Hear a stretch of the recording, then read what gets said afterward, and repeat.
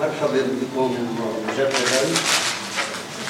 نستأنف أعمال مؤتمرنا، وسيتحدث في هذه الجلسة ثلاثة متداخلين يتحدثون عن القدس في الخطاب العربي وفي الخطاب الإسلامي وفي الخطاب الأردني. ونبدأ مع القدس في الخطاب العربي مع الدكتورة رفقة عوض. الدكتورة عوض ناقدة أدبية فلسطينية وخبيرة في الشؤون الثقافية، حررت وكتبت العديد من الكتب والمقالات في نقد الشعر العربي الحديث والقديم، وشاركت ونظمت العديد من المؤتمرات والندوات العالمية والدولية، وخاصة ما يتعلق منها بموضوع فلسطين. شكرا جزيلا. شكرا جزيلا أستاذ محمود، وأهلا وسهلا بكم مجددا في هذا المؤتمر.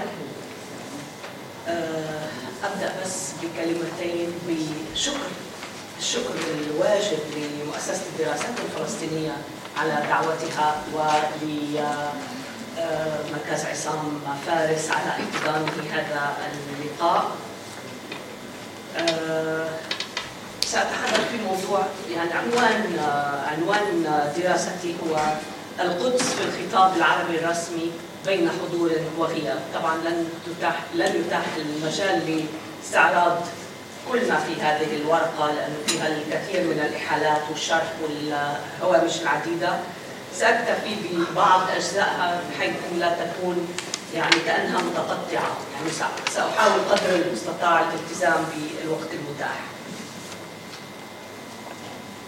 لمدينة القدس هوية متعددة الوجوه ومتكثرة الأبعاد، تنفرد بها بين مدن العالم أجمع، تتشابك فيها ثنائيات متضادة، يختلط الديني بالسياسي، والأسطوري بالتاريخي، والافتراضي بالواقعي، والقومي بالعالمي، ويصطلع فيها الحق المشروع والقوة الطاغية.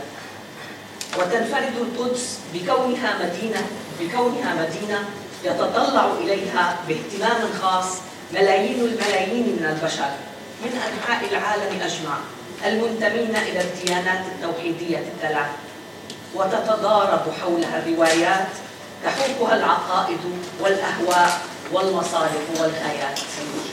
لذا لم تكن قضية القدس مجرد قضية محلية محدودة الأبعاد يتنازع فيها جانبان، مواطنون فلسطينيون عرب منتمون إلى المدينة أجيالا مثل أجيال، وغرباء وافدون مدفوعون بالعقيدة الصهيونية احتلوا المدينة وعملوا ويعملون على طمس هويتها الوطنية والقومية والثقافية والتاريخية الأصلية، وإعادة صياغة تلك الهوية لإثبات امتلاكهم للمدينة وترسيخ وجودهم فيها. بل كانت القدس أو كانت قضية القدس فضلا عن ذلك قضية إقليمية وقضية دولية، امتزجت فيها تلك العناصر المتعددة والمتكثرة المتضادة التي تشكل هويتها المعقدة. أمام هذا التعدد والتضاد ونتيجة من نتائجهما تعددت الخطابات حول القدس، من خطاب عربي ومن ضمنه خطاب فلسطيني، وخطاب إسرائيلي يهودي صهيوني، وخطاب إسلامي، وخطاب مسيحي، وخطاب أممي دولي. وتعددت القدس تعدد تلك الخطابات المتعدد كل منها بذاته. سأتجاوز بعض الأمور. يحاكي الخطاب وعيا ويكشف موقفا ويرسم هدفا، ويندرج كل خطاب ويقرأ في سياق تشكله أحداث وخطابات أخرى. والخطاب ليس قولا فحسب، فالصمت كذلك خطاب، والفعل خطاب، ورد الفعل خطاب، وغياب الفعل هو أيضا خطاب. وللخطاب العربي حول القدس ما بعد ذلك الاحتلال أنا أذكر في فقرة سبق تركتها، أنا أتحدث عن الاحتلال القسم الأول من القدس في عام 48 وقبيل تلك الفترة وما بعدها. إذن وللخطاب العربي حول القدس ما بعد ذلك احتلال 48 وفي كل تجل من تجلياته دلالات تكشف الوعي العربي في حضوره وغيابه، وأبعاد تظهر الموقف العربي من قضية القدس عبر ما يزيد عن 6 عقود من الزمن. وليس الخطاب العربي بتجلياته المختلفة في أي فكرة من ذلك الزمن خطابا واحدا أو بسيطا يسهل توصيفه أو اختزاله في مقولة أو معادلة. فللمكتوي بالنار من المقدسيين العرب الصامدين في القدس خطاب، وللجماهير العربية بخاصة في المناسبات وإثر الأحداث الجسام في القدس خطاب، ولكل من الأحزاب العربية ما بين قومية وعلمانية ودينية خطاب يبلغ حد التنافر أحيانا، وإن أصبحت القدس في خطاب تلك الأحزاب جميعا نادرا ما تستدعى قضيتها إلا في المناسبات. ولكل من القادة والرؤساء والملوك والساسة العرب خطاب تمليه الأحداث، غير أنه يمكن في حدود هذه الدراسة المختصرة تناول ما يمكن أن ندعوه خطابا عربيا جماعيا بشأن قضية القدس من خلال استعراض الخطاب الرسمي العربي المشترك كما تمثل في إطار جامعة الدول العربية في مؤتمرات القمة العربية ومجلس وزراء الخارجية العربي. غني عن القول إن النظام الرسمي العربي في مجمله ليس هو ذاته عبر ما يزيد عن 6 عقود من الزمن، ناهيك عن ما شهدته وما تزال تشهده دول عربية عدة من تغيير أنظمة الحكم فيها، كما أن القدس ليست هي ذاتها في الخطاب الرسمي العربي المشترك عبر تلك العقود. وتغيرت فيما تغير ظروف إقليمية ودولية، ووقعت وما تزال تقع أحداث مثيرة أعادت صياغة قضية القدس في الخطاب العربي الجماعي خاصة. ولا شك أن ما سمي بالصراع العربي الصهيوني ثم بالصراع العربي الإسرائيلي شكل قضية محورية في الخطاب الرسمي العربي المشترك، وكان لقضية فلسطين في إطاره عموما دور مركزي منذ أول اجتماع للملوك والرؤساء العرب الموقعين على ميثاق جامعة الدول العربية عقد بأنشاص في مصر عام 46 بدعوى من الملك المصري فاروق. أكدوا في بيان صدر عنه أقتبس ما قيل: قضية فلسطين هي قلب القضايا القومية. وأعلنوا أقتبس أيضا ضرورة الوقوف أمام الصهيونية باعتبارها خطرا لا يداهم فلسطين فحسب وإنما جميع البلاد العربية والإسلامية. انتهى الاقتباس. ووصل هذا الخطاب حد الفعل في اجتماع القادة العرب بالقاهرة في كانون الأول 47 في إدانتهم قرار الجمعية العامة للأمم المتحدة رقم 181 صادر في 29 تشرين الثاني 47 الداعي إلى تقسيم فلسطين، وإعلانهم أن تقسيم فلسطين غير قانوني، وتشكيلهم ما سمي بجيش الإنقاذ بقيادة فوزي الفوري. وتحقق هذا الخطاب فعلا إثر قرار الجامعة العربية في 12 نيسان 48 إرسال الجيوش العربية إلى فلسطين لتخوض حربا انتهت بهزيمتها أمام العصابات الصهيونية. غير أن السؤال: ماذا كان نصيب القدس من ذلك الخطاب العربي الرسمي المشترك؟ وما هي طبيعة ذلك الخطاب؟ وأي قدس تناول الخطاب العربي الرسمي حين تصدى لمعالجة قضية القدس؟ وأين هو من الأحداث الأساسية الكبرى المتواترة والمستمرة إلى اليوم في تاريخ القدس الحديث؟ وكيف تحول الخطاب العربي المشترك عبر عقود 6 من الزمن؟ وكيف ارتبط بالخطابات الأخرى المختلفة بشأن قضية القدس؟ رفض العرب قرار الأمم المتحدة رقم 181 الداعي إلى تقسيم فلسطين المتضمن بندا خاصا يتعلق بمدينة القدس يجعل منها كيانا منفصلا خاضعا بنظام دولي خاص وتتولى الأمم المتحدة إدارتها.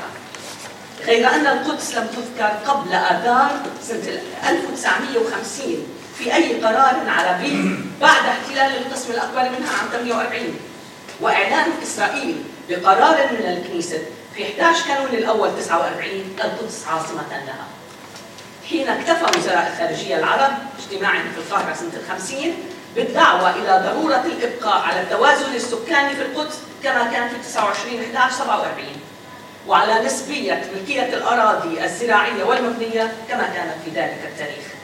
وعاد وزراء الخارجية العرب إلى ذكر القدس في اجتماعهم في أذار 53 حين دعوا الحكومات العربية إلى مواصلة مساعيها الدبلوماسية لمعارضة نقل وزارة الخارجية الإسرائيلية إلى القدس وتكليف الوفود العربية في الأمم المتحدة بإثارة هذه المسألة عند عرض موضوع فلسطين. ورغم انعقاد مؤتمري قمة عربية عادية بكل من القاهرة والإسكندرية عام 64 ومؤتمر قمة بالدار البيضاء عام 65 مؤتمرات عنيت بقضية الصراع العربي الإسرائيلي والقضية الفلسطينية، فإن قضية القدس لم يرد لها ذكر في الخطاب الرسمي العربي المشترك قبل اجتماع وزراء الخارجية العرب المنعقد بالدار البيضاء في أيلول 66 حين قدم رئيس منظمة التحرير الفلسطينية أحمد الشقيري مذكرة بشأن ما وصفه بمحاولة إسرائيل تهويد مدينة القدس، ردا على الحفل الرسمي الذي أقامته إسرائيل لتدشين مبنى الكنيسة بالقدس في 30 آب سنة 66. وقد نص القرار الوزاري العربي على التالي، أقتبسه لأهميته: إن الأمة العربية إذ ترفض التسليم بالأمر الواقع المتمثل في قيام إسرائيل بفلسطين المحتلة، تؤكد أن مدينة القدس عربية، هذا القدس في 66، باعتبارها جزءا لا يتجزأ من فلسطين العربية، وأن القدس الجديدة جزء لا يتجزأ من بيت المقدس، وأن الوجود الإسرائيلي فيها مرتبط بالاحتلال الإسرائيلي العدواني لفلسطين. انتهى الاقتباس. وأعلن البيان الوزاري، أقتبس أيضا، إن العدوان الإسرائيلي الأخير بافتتاح المبنى الجديد المسمى بالكنيسة في القدس المحتلة يمثل تحديا جديدا للحق العربي في فلسطين، ونحذر جميع المؤمنين بالعالم من نتائج المؤامرة الإسرائيلية التي تستهدف تهويد فلسطين بأسرها وطمس معالم المقدسات الدينية للعالمين الإسلامي والمسيحي، وخاصة المسجد الأقصى وكنيسة القيامة. وقد ظهرت بوادر هذه الأهداف العدوانية فيما أقدمت عليه إسرائيل من انتهاك لحرمات المقدسات الدينية في فلسطين المحتلة. انتهى الاقتباس. بعد حوالي 9 أشهر من هذا البيان الفريد في الخطاب العربي المشترك حول القدس الذي استشعر الخطر الإسرائيلي على المقدسات الإسلامية والمسيحية في القسم الذي لم يكن محتلا من المدينة، والمنسب أيضا لكونه الخطاب العربي الوحيد ما بعد عام 48 الذي أفصح عن موقف عربي جماعي مشترك يقول بأن القدس بأكملها وحدة لا تتجزأ، احتلت إسرائيل في حرب 5 من حزيران 67 ما تبقى من مدينة القدس فيما احتلته من بقية الأراضي الفلسطينية وسيناء المصرية والجولان السوري. وبدأت إسرائيل بعيد احتلال القسم الشرقي من القدس بتهويده، فأصدرت في 27 حزيران 67 4 قرارات استهدفت تهويد السيادة والإدارة والبلدية في القسم المحتل حديثا من القدس. وكانت جرافات الجيش الإسرائيلي قد بدأت في الأسبوع الأول بعد الاحتلال بهدم الحي المغربي المحاذي للحرم القدسي الشريف وأزالته تماما. وعقدت الدول العربية مؤتمر قمة استثنائي في الخرطوم بتاريخ 1 أيلول 67 المشهور بقمة الثلاث: لا سلام مع إسرائيل، لا اعتراف بإسرائيل، لا تفاوض معها. واتفق المؤتمرون على ضرورة توحيد جميع الجهود للقضاء على آثار العدوان الإسرائيلي على أساس أن الأراضي المحتلة هي أراضٍ عربية، وأن عبء استعادة هذه الأراضي يقع على عاتق الدول العربية جميعا. ولم يأتي ذكر القدس في مؤتمر الخرطوم، بل إن قضية فلسطين بأسرها غابت عنه ليحل محلها خطاب إزالة آثار العدوان واستعادة الأراضي المحتلة في حرب 67، مما حثى برئيس منظمة التحرير الفلسطينية أحمد الشقيري حينذاك إلى الاعتراض وتقديم مذكرة إلى المؤتمر جاء فيها، أقتبس: إن التركيز على سياسة آثار العدوان، إزالة آثار العدوان، واعتماد الأساليب الدبلوماسية لتحقيق ذلك يشكلان خطر الانصراف عن جوهر الصراع العربي الإسرائيلي وهو قضية فلسطين. ورفض المؤتمر الأخذ بمذكرة منظمة التحرير، وأوكل إلى الملك حسين بن طلال ملك الأردن مفاوضة الولايات المتحدة لاستعادة الضفة الغربية، فانسحب الشقيري من المؤتمر احتجاجا.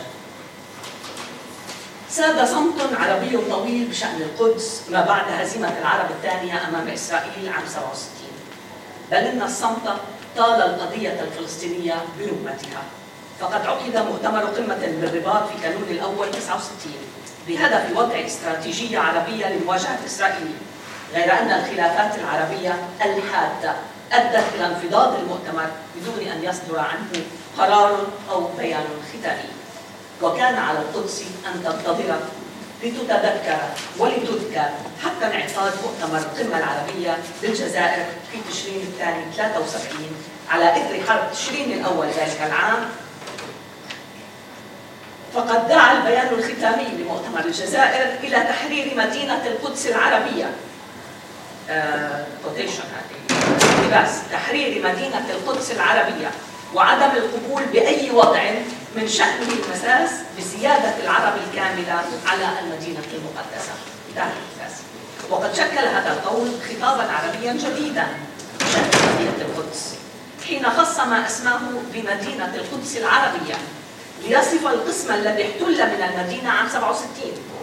وكأن القول ذاك اعتراف ضمني بأن القسم المحتل من القدس عام 48 ليس عربيا أو أنه لم يعد عربيا، أو كأن ذلك القول هو أقرب إلى الاعتراف بحق إسرائيل في السيادة عليه، في حين لا تعد القدس الغربية المحتلة منذ عام 48 في القانون الدولي وفي سياسات دول العالم أرضاً إسرائيلية، بدليل امتناع تلك الدول بما فيها الولايات المتحدة الأمريكية عن نقل سفاراتها إليها.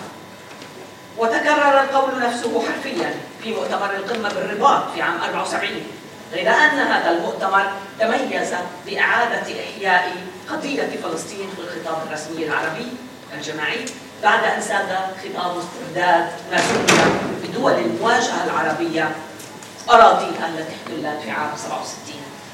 فقد قرر المؤتمر بالإجماع تأكيد حق الشعب الفلسطيني في العودة إلى وطنه وتقرير مصيره، وتأكيد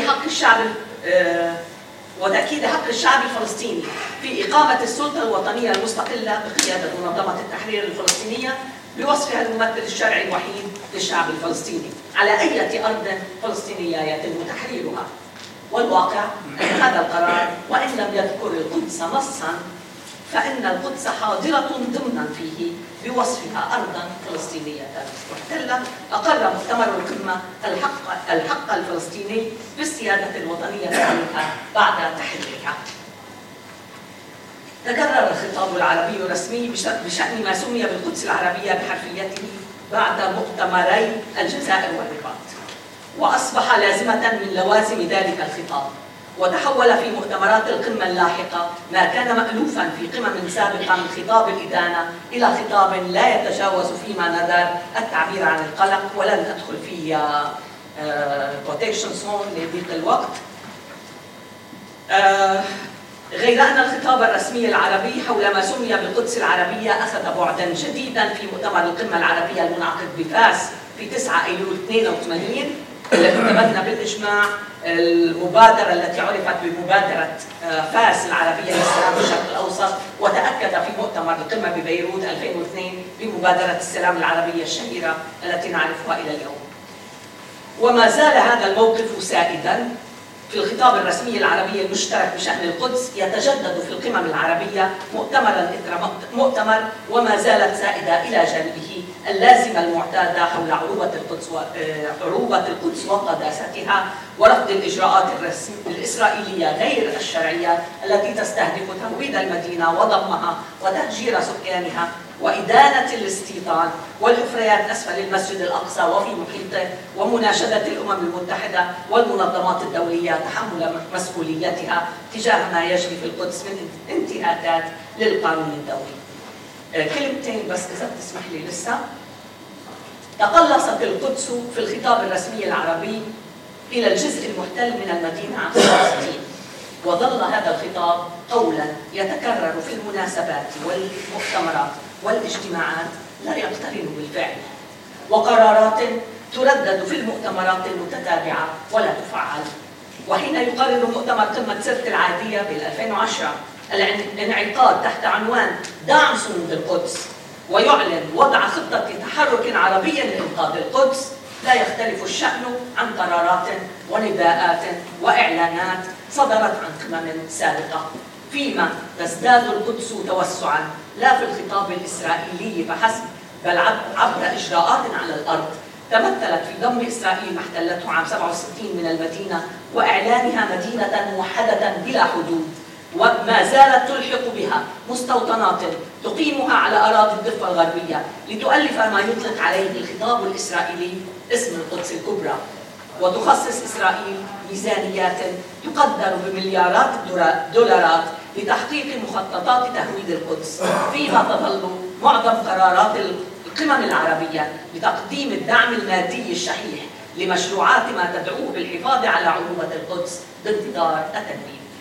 في آخر الورقة في صفحاتها الأخيرة للورقة اللي بظن يعني انتهى الوقت، يعني أذكر موقف أو جملة من خطاب الرئيس أبو مازن في المؤتمر القمة الأخير هالسنة يعني في 2013 في الرياض، لما قال: إخوتي إن القدس في خطر شديد والأقصى ومقدساتنا الإسلامية والمسيحية كافة في خطر أشد، وثم يذكر إنه الاستيطان وكل هذه المسائل، وأذكر أيضا بسرعة رد نتنياهو، لا مش رد نتنياهو لأنه نتنياهو هذا في 21/12/2012 لما قال نتنياهو إنه سيواصل، هذه من الجيروسالم بوست معروف، إنه سيواصل تجاهل إدانة المجتمع الدولي لمخططات إسرائيل للبناء عبر الخط الأخضر، وقوله: الحائط الغربي ليس أرضا محتلة ولا أهتم بما تقوله الأمم المتحدة، إننا نعيش في دولة يهودية وعاصمة الدولة اليهودية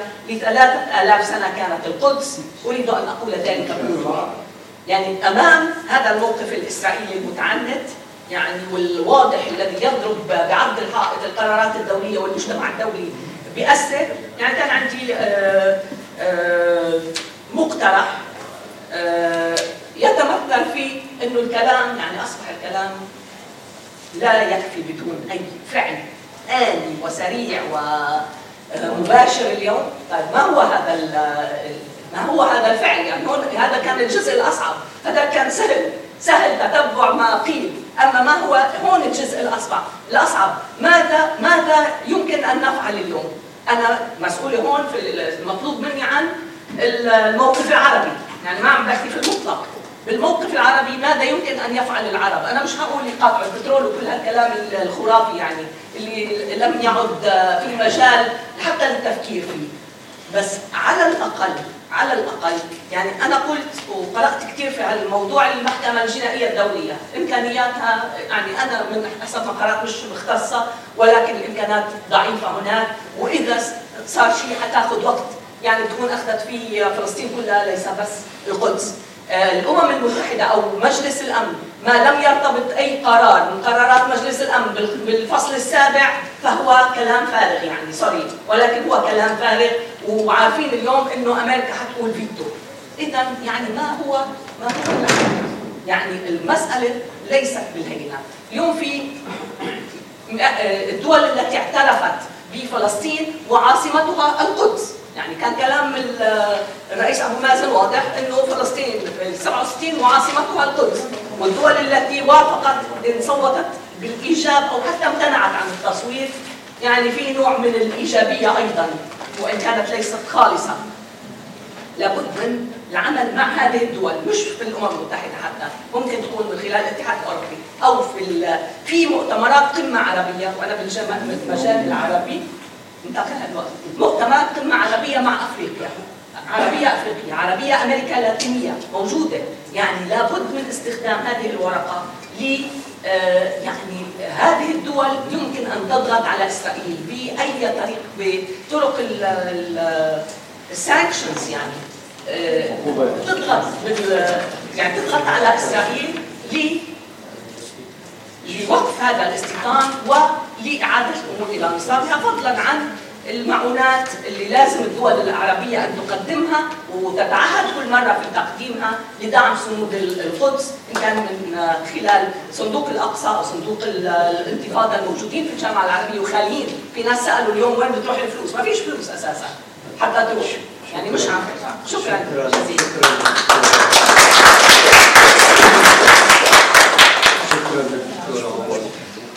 ربما كان السؤال الذي يحتاج إلى درس آخر معمق ويكمل الجهد اللي قام به دكتور عوض، هو هل كانت قضية فلسطين قضية عربية في وقت من الأوقات؟ متى؟ كيف كانت؟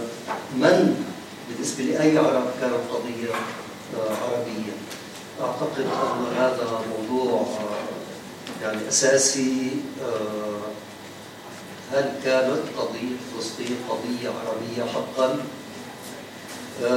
المداخلة الثانية للدكتور هشام الشابي عن القدس في الخطاب الإسلامي.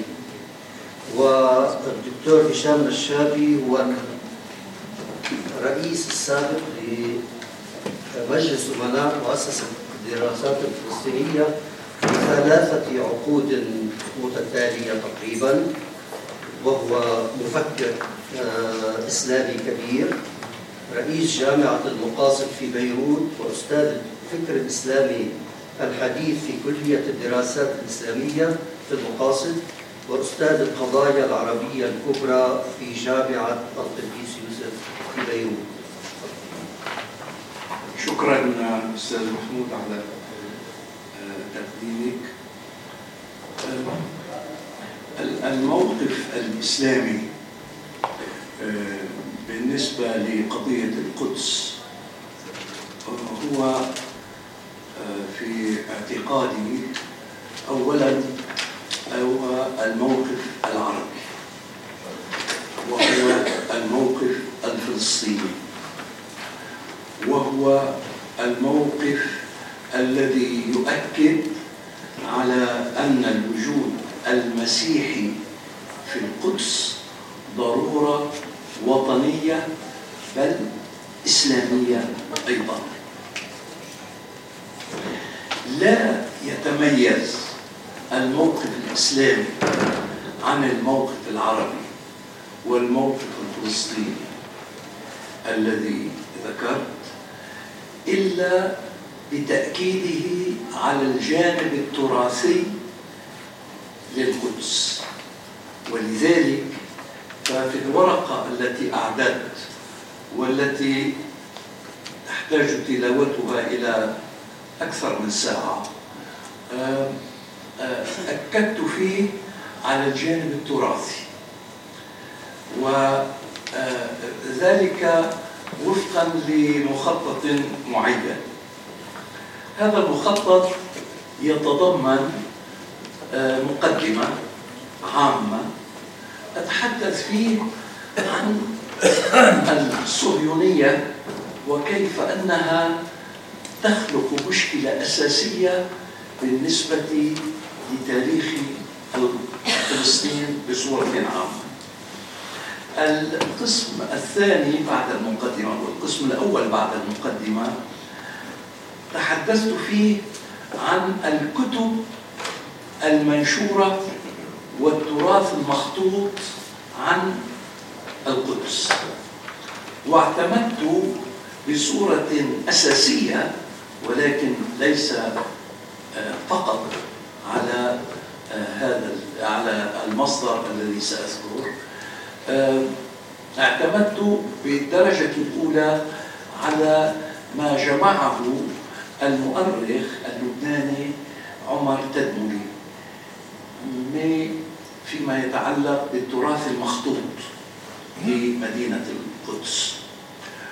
واعتمدت أيضا على ما كتبه الأستاذ وليد الخالدي عن القدس، وبصورة خاصة على البحث الذي قدمه في الأمم المتحدة مؤخرا، والذي تحدث فيه أمام جمهور في الأمم المتحدة وبدعوة منها عن أهمية مدينة القدس بالنسبة للمسلمين في العالم. القسم الذي يلي تحدثت فيه عن الرحالة الذين زاروا القدس، وهم وركزت على خمسة من هؤلاء الرحالة، واعتمدت في التعرف إلى ما كتبه هؤلاء الرحالة على كتاباتهم الأصيلة من جهة، وعلى ما كتب عنهم الدكتور مروان البحيري رحمه الله، الذي اهتم بصورة خاصة لا بالرحالة وحسب، وإنما أيضا بالرسامين وبالمصورين لمشاهد من القدس. فلذلك الجزء الذي يلي الاهتمام بالرحالة يهتم بالرسامين والمصورين لفلسطين عموما وللقدس بصورة خاصة. في قسم لاحق ذكرت ريادة القدس في الميدان التربوي، وهذا موضوع قل من يكتب فيه، مع أنني أعتبر بأن التجربة التي جرت في القدس تربويا ذات أهمية كبيرة بالنسبة لتاريخ التربية العربية، وإن لم يقدر لهذه التجربة أن تعيش مدة طويلة فإنها تبقى مهمة جدا. ذلك أن في القدس تأسست الكلية العربية في القدس في سنة 1922، وتولى إدارة هذه الكلية أحمد سامح الخالدي، وكانت كلية رائدة. أعتقد بأنها ما تزال نموذجا فريدا يمكن أن يستعان ببعض جوانبه في موضوع رعاية الموهوبين في البلاد العربية. أخيرا ذكرت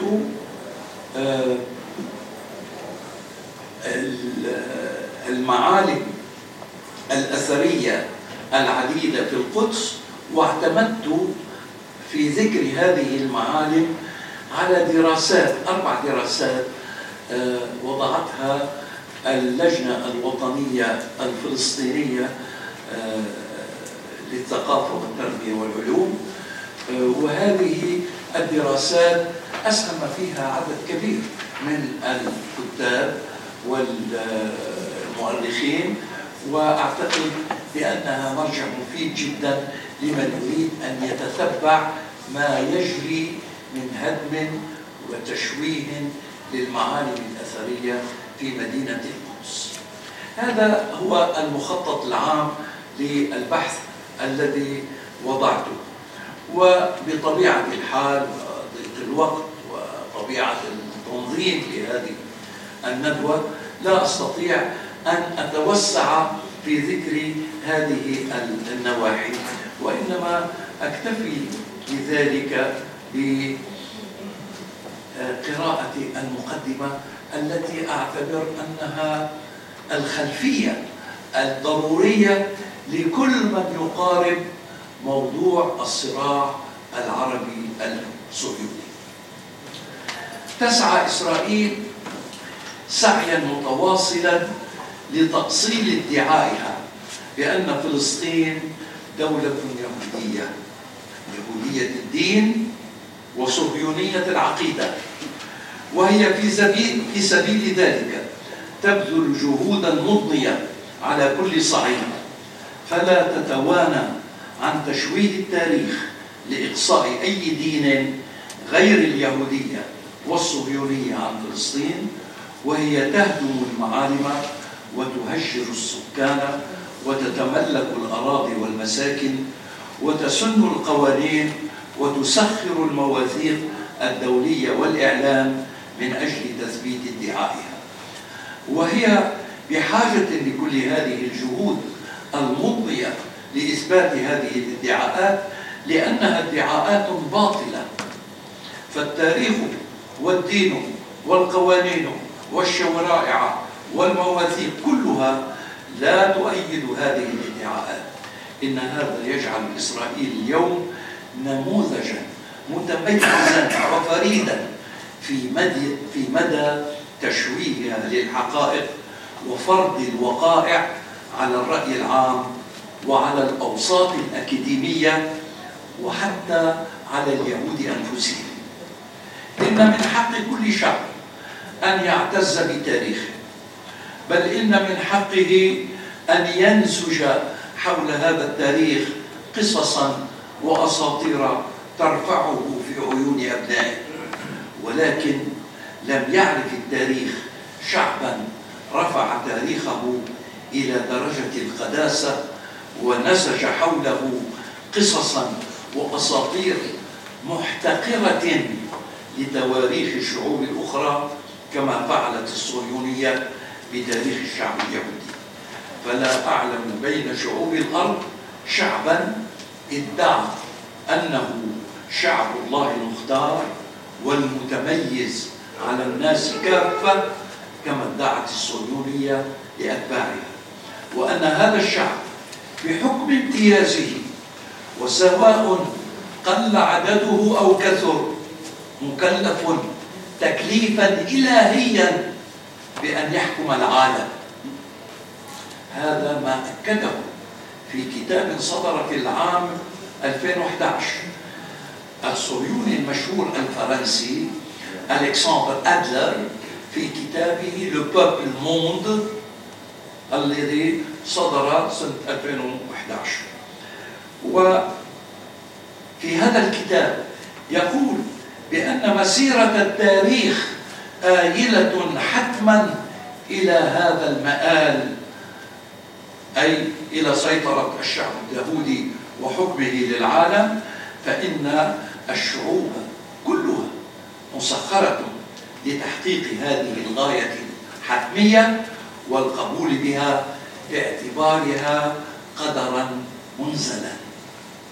لقد ادعت النازية في العصر الحديث تميز العرق الآري، وادعت القوميات الأوروبية كل واحدة منها امتيازا وتقدما على غيرها، وادعى الإنسان الأبيض امتيازا على غيره، ولكن أحدا من هذه الأعراق والقوميات لم يصل به الادعاء إلى أن قال ما قالته الصهيونية عن اليهود والشعب اليهودي. والصهيونية حكر على اليهود، والدين اليهودي ليس دينا تبشيريا في الأصل.